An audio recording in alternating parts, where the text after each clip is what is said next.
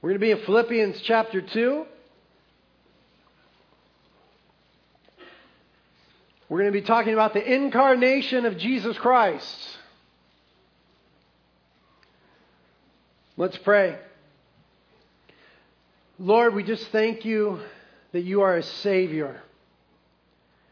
And we recognize here that we're sinners, that we make mistakes. We're not perfect, Lord. We do things that just aren't happening. But we're so thankful that you're a merciful God, that you're a kind God, you're a God that is willing and wanting to save. You desire that none would perish, but all would come to the knowledge of everlasting life. You were so zealous about this that you sent your only Son, God manifest in the flesh, to communicate to us your heart and your love and your will, and to accomplish for us salvation through the cross of Jesus Christ. This is wonderful. And we just pray that this Christmas time, that message would become so potent in our lives. For those of us that are already Christians, it would just become more living and active, that gospel message in our lives. The incarnation of Jesus Christ would just become very real. We ask that, Lord, you would increase in our lives and we would decrease. To be sure, there's a huge degree of selfishness in this room, starting with me. But Lord, we'd like to be a little less like that and a little more like you. A giver. A self-sacrificial giver who draped himself in humanity to save wretches like us. It's glorious. And Lord, for those that don't know you, they haven't entered into that personal relationship, they haven't been born again, they haven't repented of their sins, we pray that this Christmas season they would receive the greatest gift the world ever knew, cleansing from sin and guilt and shame and condemnation. Don't let anybody miss that gift this year, Lord. And so as we dive into your word right now, we ask the Holy Spirit, you dive into our hearts and you do a work there. Purge out what ought not to be there. Build in what you would have there. Open up our hearts and our minds and our spirits and our understanding to see you more fully, Jesus. We ask these things in Jesus' name. And everybody said, Amen. Amen. Well, this week at home, Christmas Eve, tomorrow night perhaps, you guys will be reading the Christmas story together, I'm sure. Matthew 1 and 2, or perhaps Luke 1 and 2, whichever you prefer. You got a little more time, read them both. Maybe the Matthew account on Christmas Eve, the Luke account on Christmas morning perhaps. But we're all familiar with those accounts. Even those of us that aren't that familiar with the Bible or aren't even Christians, we've heard some of the basics of the Christmas story. I have a little excerpt here from when the angel announced to the shepherds, plural. And the angel said, "Do not be afraid, for behold, I bring you good news of a great joy, which shall be for all the people. For today in the city of David, there has been born for you a Savior, who is Christ the Lord. And this will be a sign for you. You will find a baby wrapped in cloths and lying in a manger." A familiar passage, but I want to highlight two facets of that passage this morning. Number one, the phrase a Savior. And number two, the phrase a manger. We have set before us here in the Word of God today a Savior and a manger. Now the fact that He is a Savior, Jesus, in case you didn't know who we were talking about, the fact that He is a Savior means that He is God. You understand that theologically? Because God said in the book of Isaiah that He is the only Savior. Isaiah 42 verse 11, the Lord says, "I, even I, am the Lord, and there is no Savior besides me." So when the Bible asserts that Jesus is the Savior of the world, and the Bible certainly says that, and when Jesus Himself contended for that fact, it was a clear claim to deity. The fact that a Savior was born, the fact that He is a Savior means that He is God. The Lord alone is a Savior. And yet we see very clearly that Jesus is called Savior. We just read it. And then again in Matthew 1:21, "And Mary shall bear a son, and you shall call his name Jesus, for it is He who will save His people from their sins." Luke 2:11, "For today in the city of David there has been born for you a Savior, who is Christ the Lord." And then Titus 2:13 puts the concept of God and Savior together in the person of Christ. It says that we are to be looking for the blessed hope and the appearing of our great God and Savior, Christ Jesus. So the fact that He is Savior means that He is God. Amen? But the fact that Jesus was in a manger means that He is man. A Savior in a manger. The fact that He is a Savior means He's God. But the fact that He laid in a manger, and you understand what a manger is, don't you? It's a feeding trough. It's where the animals ate. It was an unclean, filthy place. Nobody would lay their child in that place unless they absolutely had to. You remember, there was no room for Him in the inn. And so it is in many people's hearts today, unfortunately. Just no room for Jesus. Even at Christmas time, it's all about Jesus. It's all about Jesus, but so often there's no room for Him in the inn. And so Jesus was laid in a manger. And the fact that He was in a manger means that He is a man. And the coming together of the two, Jesus being both God and man, is called the incarnation. The incarnation. Jesus is God incarnate in the flesh. Now this is spoken about in Philippians chapter 2. I want us to start reading in verse 1 just to get a little context, but we'll narrow in on verses 5 and beyond. Philippians chapter 2 verse 1 says, "If therefore there is any encouragement in Christ, if there's any consolation of love, if there's any fellowship of the Spirit, if any affection and compassion, make my joy complete by being of the same mind, maintaining the same love, united in spirit, intent on one purpose." Now, Paul the Apostle here is making a heartfelt plea for unity within the church in Philippi. Now, brothers and sisters, it has nothing to do with the subject of the incarnation directly today, but may I digress for a moment. Paul the Apostle is making a heartfelt plea for unity. If there's any encouragement, if there's any love, if there's any fellowship, if there's any affection or compassion, make my joy complete, the Apostle says, by being of the same mind, maintaining the same love, united in spirit, intent on one purpose. Now let me say this, church. As we grow, as we mature together, we're going to have to fight for our unity. Because Satan is fighting to bring division. In the church worldwide, in the churches in the community, but I'm more directly concerned with this church here. Satan is fighting 24/7 to divide us. Now he's so good at what he does. Don't want to give him too much credit, but he's been around a while. He's good at what he does. And it's interesting that the things that he uses to divide people are the piddly little things in life. Just the piddly little persnickety things that we get all hung up on. And you know when these things really manifest themselves? Christmas. Don't they?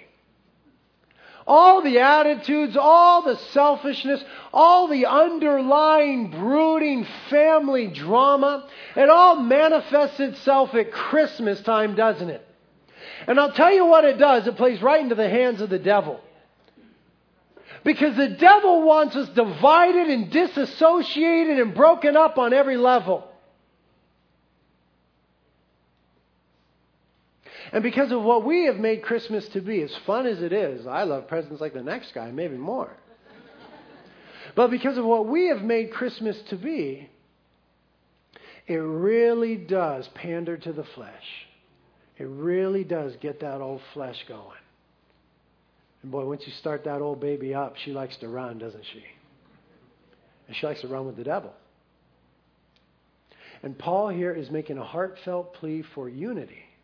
And if we're going to stay together, church, we're going to have to fight. Just like you got to fight for your family. Moms, can I get an amen? Amen? You know what it is to fight for the family in your prayer closet when your husband's being a bonehead. Fathers, can I get an amen when the kids are going nutso and you're fighting for your family? You got to fight to keep the family together. Where we are also a family. We're going to have to fight to keep it together, church. We're going to have to get over the piddly little snotty things. And we're going to have to let love cover a multitude of sins because we are going to sin against each other in a multitude of ways. I'm going to sin against you. You're going to sin against me. And we're going to have to let love cover a multitude of sins. Now, Paul is begging for that. And then he gives a little instruction here in verse 3. He says, do nothing from selfish or empty conceit. Don't do anything with a motive of selfishness. But with humility of mind, let each of you regard one another as more important than himself. It's better to give than to receive. Do not merely look out for your own personal interests, but for the interests of others as well. Man, this is a wonderful season, a wonderful time, a wonderful opportunity to begin to practice that. Looking out for the concerns of others. Esteeming others is more important than ourselves. You've got to be purposeful about it. It's a very spiritual thing. That's as spiritual as it gets. People think spirituality is all hocus pocus and this and that and the other. I'll tell you what, it's nitty gritty practical. It's loving when it's hard to love. It's surrendering when you don't want to. It's compromising when you need to. It's taking the humble place when it benefits somebody else to your own expense. That's true spirituality. How do I know? Because that's what the Bible says here in the next verse, verse 5. Have this attitude in yourselves, which was also in Christ Jesus. Now that is the definitive attitude of Christ Jesus in the incarnation. Now we bring it back around. That is the definitive attitude of Jesus Christ in the incarnation, was utter selflessness. That God would drape himself in humanity. That he would condescend to such a thing. That he would acquiesce to such an idea. That the God of the universe who made all things has existed forever, who is Lord over all things, that he would drape himself in humanity. It is more dramatic, it is more unthinkable, it is more outlandish than you and I becoming slugs. And doing so by choice, out of an intense love for the slug. You so love the slug that you drape yourself in slugginess. In a very real way, that's what God did. And it is the utter and ultimate expression of selflessness. And we who call ourselves by his name, Christ, Christians, Christians, we who call himself by our names ought to endeavor prayerfully, heroically, to have the same attitude in ourselves that was in Christ Jesus. Now look here as we get to the doctrine of the incarnation, verse 6. Speaking of Jesus, who although he existed in the form of God, that's right, second member of the Trinity, member of the Godhead forever, who although he existed in the form of God, did not regard equality with God a thing to be grasped. Or as another translation says, I think a little more clearly, though he was God, he did not demand or cling to his rights as God. Verse 7, but emptied himself, taking on the form of a bondservant and being made in the likeness of men. The incarnation. And being found in appearance as a man, he humbled himself by becoming obedient to the point of death, even death on a cross. As if it weren't enough that Jesus Christ draped himself in humanity, was born of a woman, a virgin, and was laid in a manger. As if that weren't humbling enough for the God of the universe, he then subjected himself to the whips of men, the mocking of men, the spittle of men, and the beatings of men. And then the cross. And he did it all for love. We see here pictured the incarnation. Jesus, the Son of God, existing as the second person of the triune God, united his divine nature to a human nature and through it came into the world. Meaning that he did not stop being God when he added humanity to himself. Who exactly was in the manger that day? God himself draped in humanity. But the two natures coming together. The divine nature, God, and a human nature. As one early church father said, in the incarnation, there was no subtraction of deity, but an addition of humanity. You understand that Jesus wasn't part God and part man.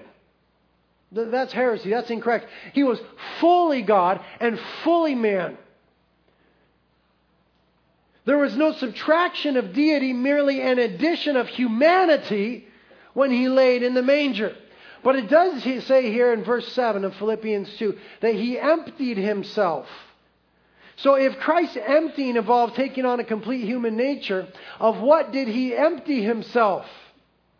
I have a quote here from one theologian. He says, while maintaining His divine nature, He gave up the full and constant exercise of His divine powers and the continual display of the glory that are His as God.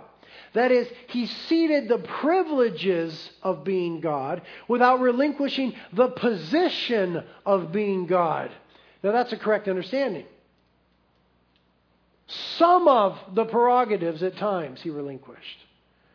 Some of the privileges at times. Some of the continual display of glory. Because the angels now. Have you ever noticed how gnarly the angels are? When somebody in the Bible sees an angel, they trip out, they freak out, they fall down like dead people. They're in a full panic because these beings are so gnarly. But when these beings are in the presence of God, they cover their eyes, they cover their feet, and they never stop singing praises to Him. You see, the church is so messed up. I'm including myself. I'm a member of the church. The church is so messed up because the worship leader has to almost just use cattle prods to get us singing praises to the Lord. It's just an absolute declaration of how utterly selfish we are. Because when the angels, who are gnarly beings, when the angels see God on His throne in the heavenlies, it says in the Bible that they never cease to say, holy, holy, holy is the Lord God Almighty. They never stop. 24/7, 365 for eternity. But the church says, don't make us sing too long. Now, I don't want to condemn anybody, including myself, because it's Christmas time.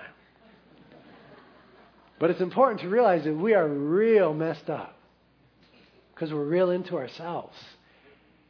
And Christmas time cultivates it. And I'm as guilty as anybody. And what the Word of God is calling us to is to come back. Come back to who we're supposed to be in Christ. Have this very attitude that He Himself had. Now, He draped Himself in humanity. And what we need to realize is that humanity was true and real. It was not contrived. It was not partial humanity. It was not watered down humanity. It was true and real. Jesus had a body just like our bodies. That's how amazing the incarnation is. I mean, God went all the way to communicate His love to you and I. He had a body just like we have bodies. Jesus became tired. We read about that in John 4:6. He was subject to all the limitations of a human body. Jesus became tired. How humiliating for God, who just spoke everything into existence. Let there be light, and there was light. Jesus became thirsty. John 19:28 on the cross, He said, I thirst. He became hungry. Matthew 4:2. At times, Jesus was physically weak. He had to be ministered to by angels after He fasted for 40 days. He could not carry His own cross to Calvary. And the ultimate proof that He had a real human nature like you and I is He died upon the cross. God cannot die. He had a real human nature. He had a human body just like ours, and He also had a human mind. It says in Luke 5:52 that Jesus increased in wisdom. We don't fully understand this, but God incarnate in the manger did learn things in His humanity. He increased in wisdom, which means that He went through a normal learning process like all other children. He learned how to eat, how to talk, how to read, how to write. How humiliating for God. He's still fully God, but He emptied Himself. He laid aside some of the privileges of being God. And He subjected Himself to the reality of humanity. And He did it for love. How humiliating. God in the flesh was being taught how to walk, how to eat little crushed up pomegranates dripping down his chin. It's unbelievable. It says in Hebrews 5:8 that he learned obedience. Now be very careful. He learned obedience, and yet we know that Jesus Christ was absolutely sinless. Otherwise, he could not be the sacrifice for the sins of the world. What does it mean when it says he learned obedience? It doesn't mean he learned by failure like you and I did. It means that as he grew in wisdom and stature, he was entrusted with more things by his earthly parents and by his heavenly Father. He learned obedience. He learned to be obedient to the Father, the will of the Father. Don't tell me that wasn't difficult. Remember the Garden of Gethsemane, where Jesus prayed 3 times, if there is any other way to save humanity, Father, let's do that. Nevertheless, not my will be done, but thy will be done. He learned obedience, not through failure like we learn it, but through simply obeying, as the Father revealed his will to him. I do only that which the Father reveals to me, he said. And there were some things that he simply didn't know in his humanity. In Mark 13, he said, I don't know the time of my coming. Speaking of the second coming, only the Father knows. And yet other times, he knew the hearts of men and he knew what they were thinking. So we see an interaction between the divine nature and the human nature. Jesus in his humanity was real. Jesus in his humanity was tempted. That means that he was fully man, because if he was just fully God, James 1:13 tells us that God cannot be tempted with evil. God cannot be tempted. But in his humanity, he was tempted, and yet he was without sin. Hebrews 4:15 says, for we do not have a high priest who cannot sympathize with our weaknesses. Let me pause right there before I get to the main point of that. We have a high priest, Jesus Christ, who sympathizes with our weakness. We need to remember that. That he is compassionate toward us when we are weak, when we are failing, when we're having a difficult time, when we're struggling. Our God is compassionate toward us. It says that he deals with us as with children. Psalm 103. He knows that we are just dirt. And so he has compassion on us. Think about when you taught your firstborn to ride a bike. You didn't just throw him on the bike and push him down the hill, watch him fall and say, what is wrong with you? What are you doing? You idiot. If you did that, please schedule an appointment with me. No, you were compassionate when that child struggled. You were compassionate when that child was afraid. You held on when that child said, hold on. Until in your wisdom, you as a father knew it was the right time to let go. And you did not let go so that that child could fall. You let go so that that child could succeed. And the Father will hold your hand because you are his child. And he is compassionate and merciful toward you. And he sympathizes with our weakness and our fear. And so he knows how to minister to us, and he meets us in those needs. He's not ashamed of us in those moments. He doesn't tell you to be strong in and of yourselves. He says, be strong in his might.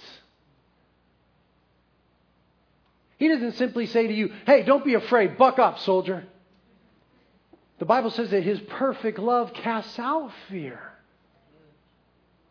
For we do not have a high priest who cannot sympathize with our weaknesses, but one who has been tempted in all things as we are, in his humanity, tempted in all things as we are, yet is without sin. So understand, and there's a point to this, Jesus' humanity was true and real. The portrait of the incarnate Christ is clear. As it says in Colossians 2:9, for in Christ the fullness of God lives in human body. Jesus was not a deified man, neither was he a humanized God. He is fully God and fully man. And in taking on human nature, it didn't involve a mixing of divine attributes with humanity, nor converting one nature to the other. Separate, distinct, yet both functioning. It's difficult to understand. It's the incarnation. It's not supposed to be simple. Now that we understand to a certain degree what the incarnation is, Jesus draped in humanity, laid in a manger, then we begin to ask ourselves, why? I mean, really why? Why did God become incarnate? Why did God have to become a man? Why did He do that? Why is it important? Well, to answer that question, we first have to understand that the reason that God is the Savior, remember we said that He's a Savior. The reason that God is the Savior is because He loves us.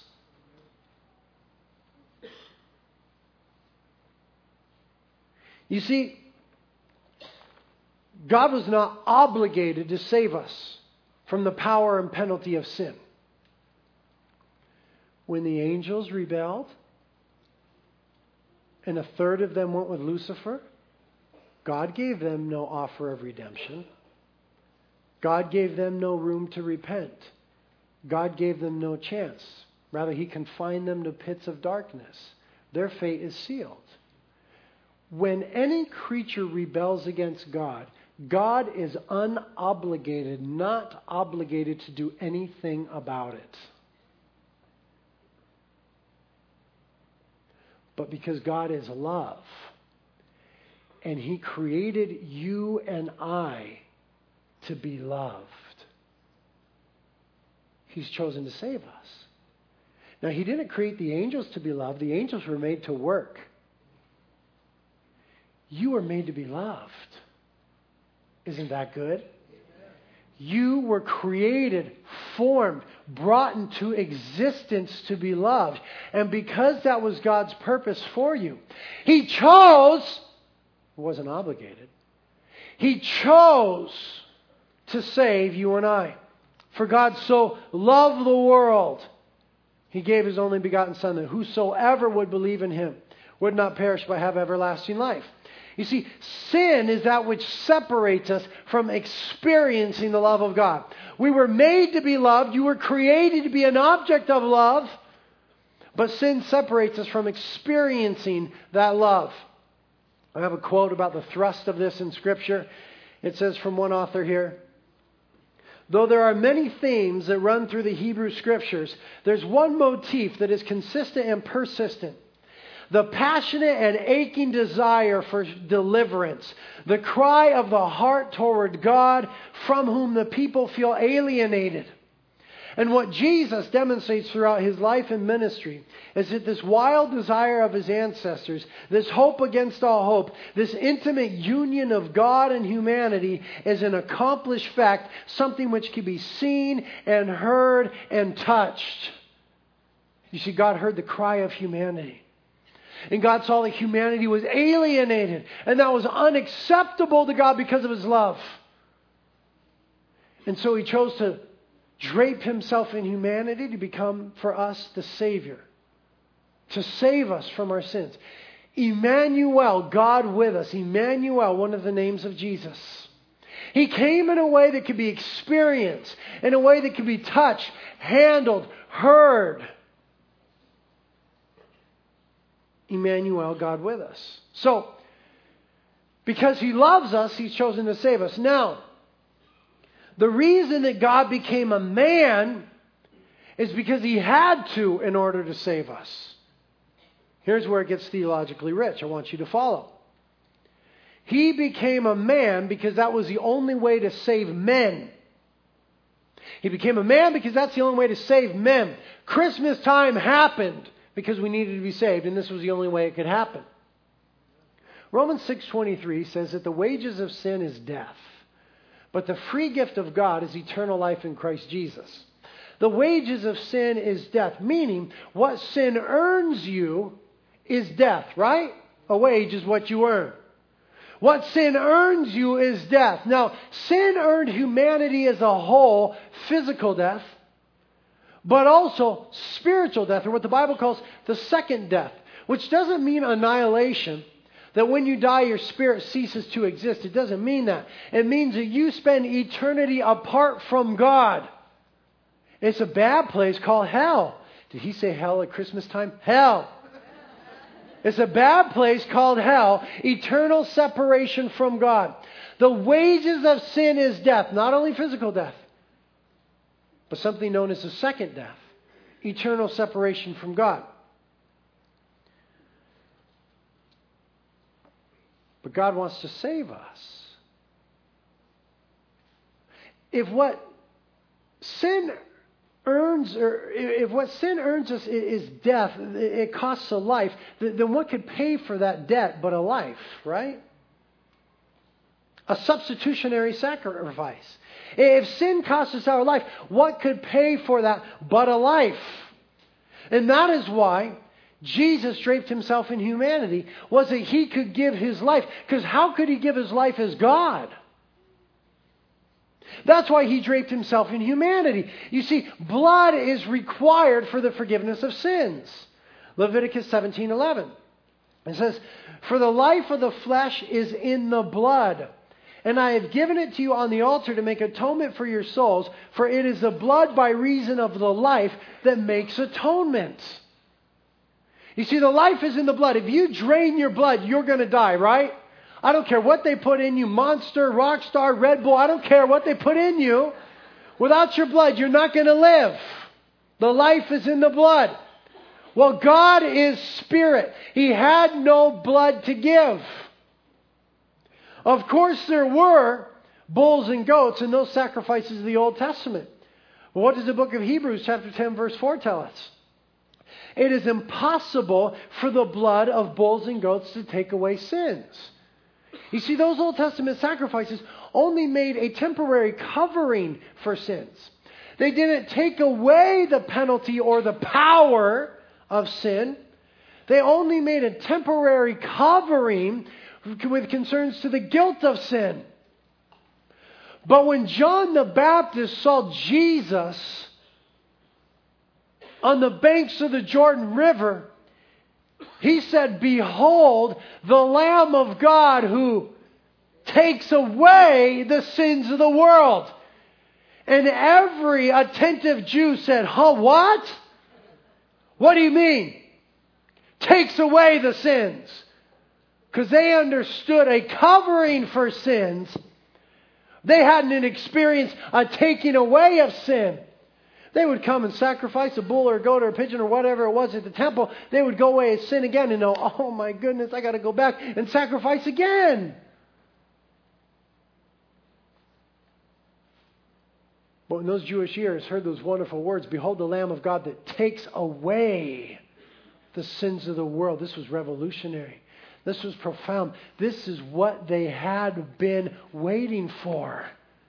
Someone that would take away once and for all the power and the penalty of sin for them. And Jesus could only do it if he was draped in humanity. Because the wages of sin is death, so the payment is a life. And how could God give his life?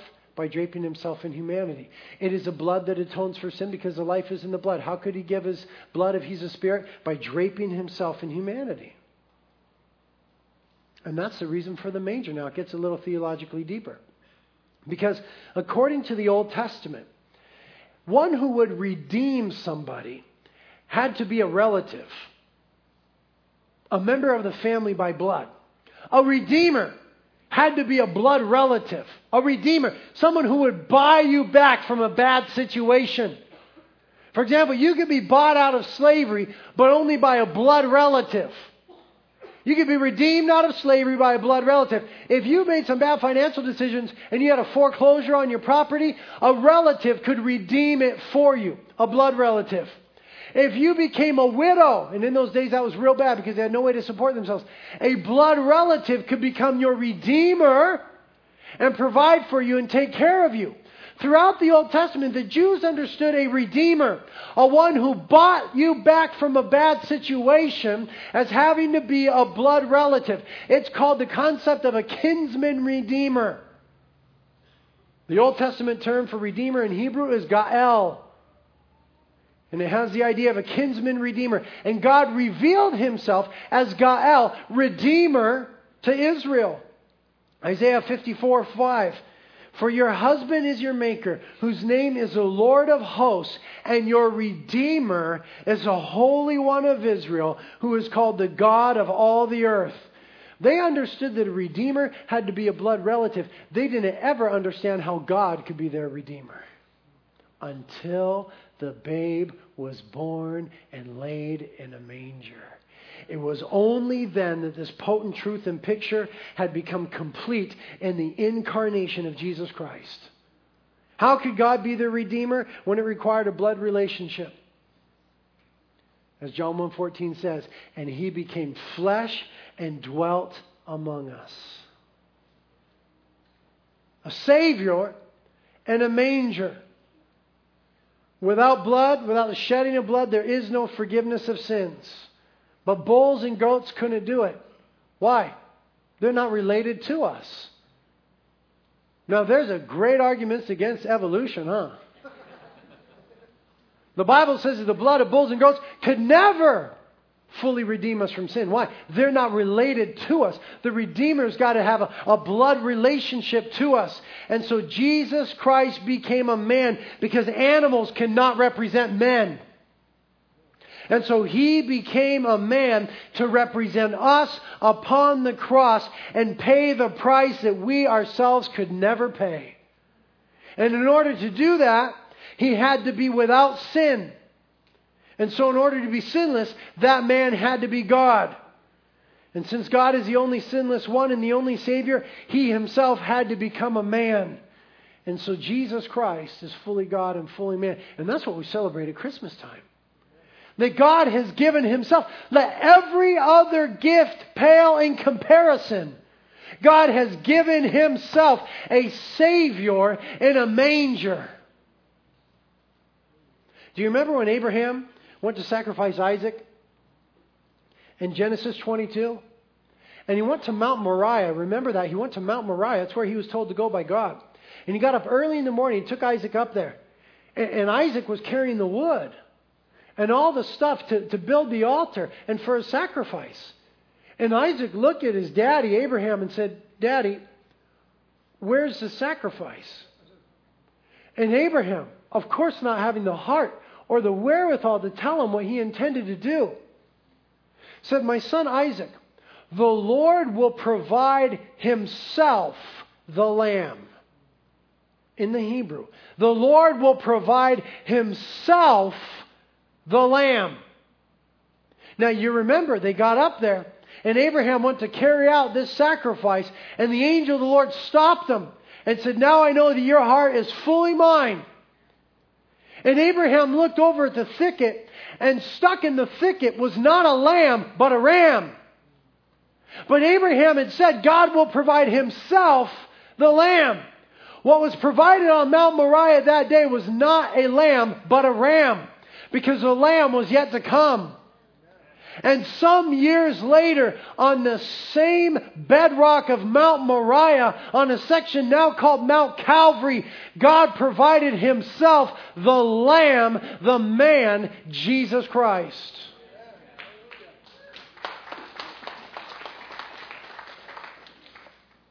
And it says in Genesis 22:14, and Abraham called the name of that place, the Lord will provide.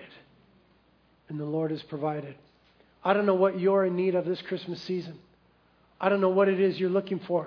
But God provides it in the person of Jesus Christ if you'll just open your eyes and open your heart. If you'll just be willing to enter into a relationship with Him by repenting of your sins and asking Him to forgive you. If you'll just be willing to recognize who He is. Look what it says about Him in the next verse as we finish. Verse 9 of Philippians 2. It says in verse 9 of Philippians 2, Therefore also God highly exalted Him and bestowed on Him a name which is above every name, that at the name of Jesus every knee should bow, of those who are in heaven and on earth and under the earth, and that every tongue should confess that Jesus Christ is Lord, to the glory of God the Father. That is the summation of it all. That He is the Lord. He is the ruler. He is the King. His name is above every name. And every knee will bow and every tongue will confess. The question is when? You will either choose to bow your knee to Him and confess Him as Lord of your life in this life, or you will bow your knee in judgment in the life to come. And if you reach that judgment for sins, it's too late, brothers and sisters. That's when you are sent into what is called the second death. The glory of Christmas is that nobody needs to go there. You can bow your knee to this King today. You can bow your knee to the incarnate God today. You can confess Him as Lord today. That's what the wise men did. The wise men recognized. It says concerning them in Matthew 2:11, and they came to the house and saw the child with Mary his mother, and they fell down and worshipped Him. And opening their treasures, they presented to Him gifts of gold and frankincense and myrrh. That's what the angels did at the incarnation, Luke 2. And suddenly there appeared with the angel a multitude of the heavenly hosts, praising God and saying, "Glory to God in the highest, and on earth peace among men with whom He is pleased." A Savior and a manger. What's Christmas going to be about for you this year? If you're here today and you've never received the gift of salvation, I'm begging you not to miss it this Christmas season. Don't miss what God did for you. That He humbled Himself to be born in a manger. And furthermore, that He humbled Himself to die a brutal death upon the cross, to pay the price for our lives, that we might receive eternal life. If you're here today, don't leave without receiving that gift. I'll tell you how you receive it. You reach out for it. It's like any other gift. You just reach under that tree, but the tree is a cross. You reach out to that cross and you say, "God, I'm a sinner. I know I am.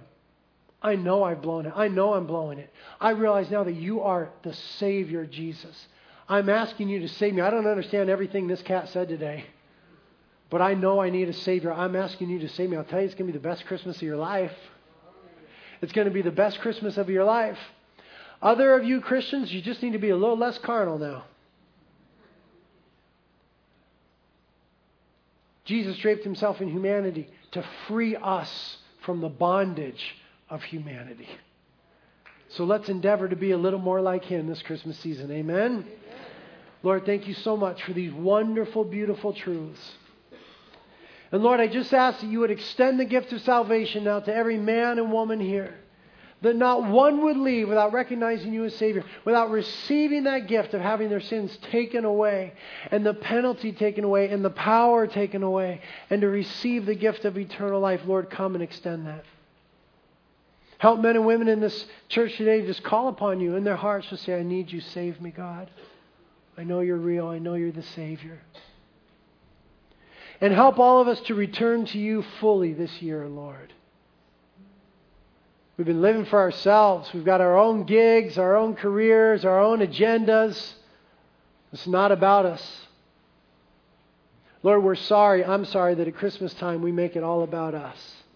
It's all about You, Lord. We want to make it all about You right now. We want to enthrone You upon our praises. Help us to surrender those things that have us bound up to ourselves.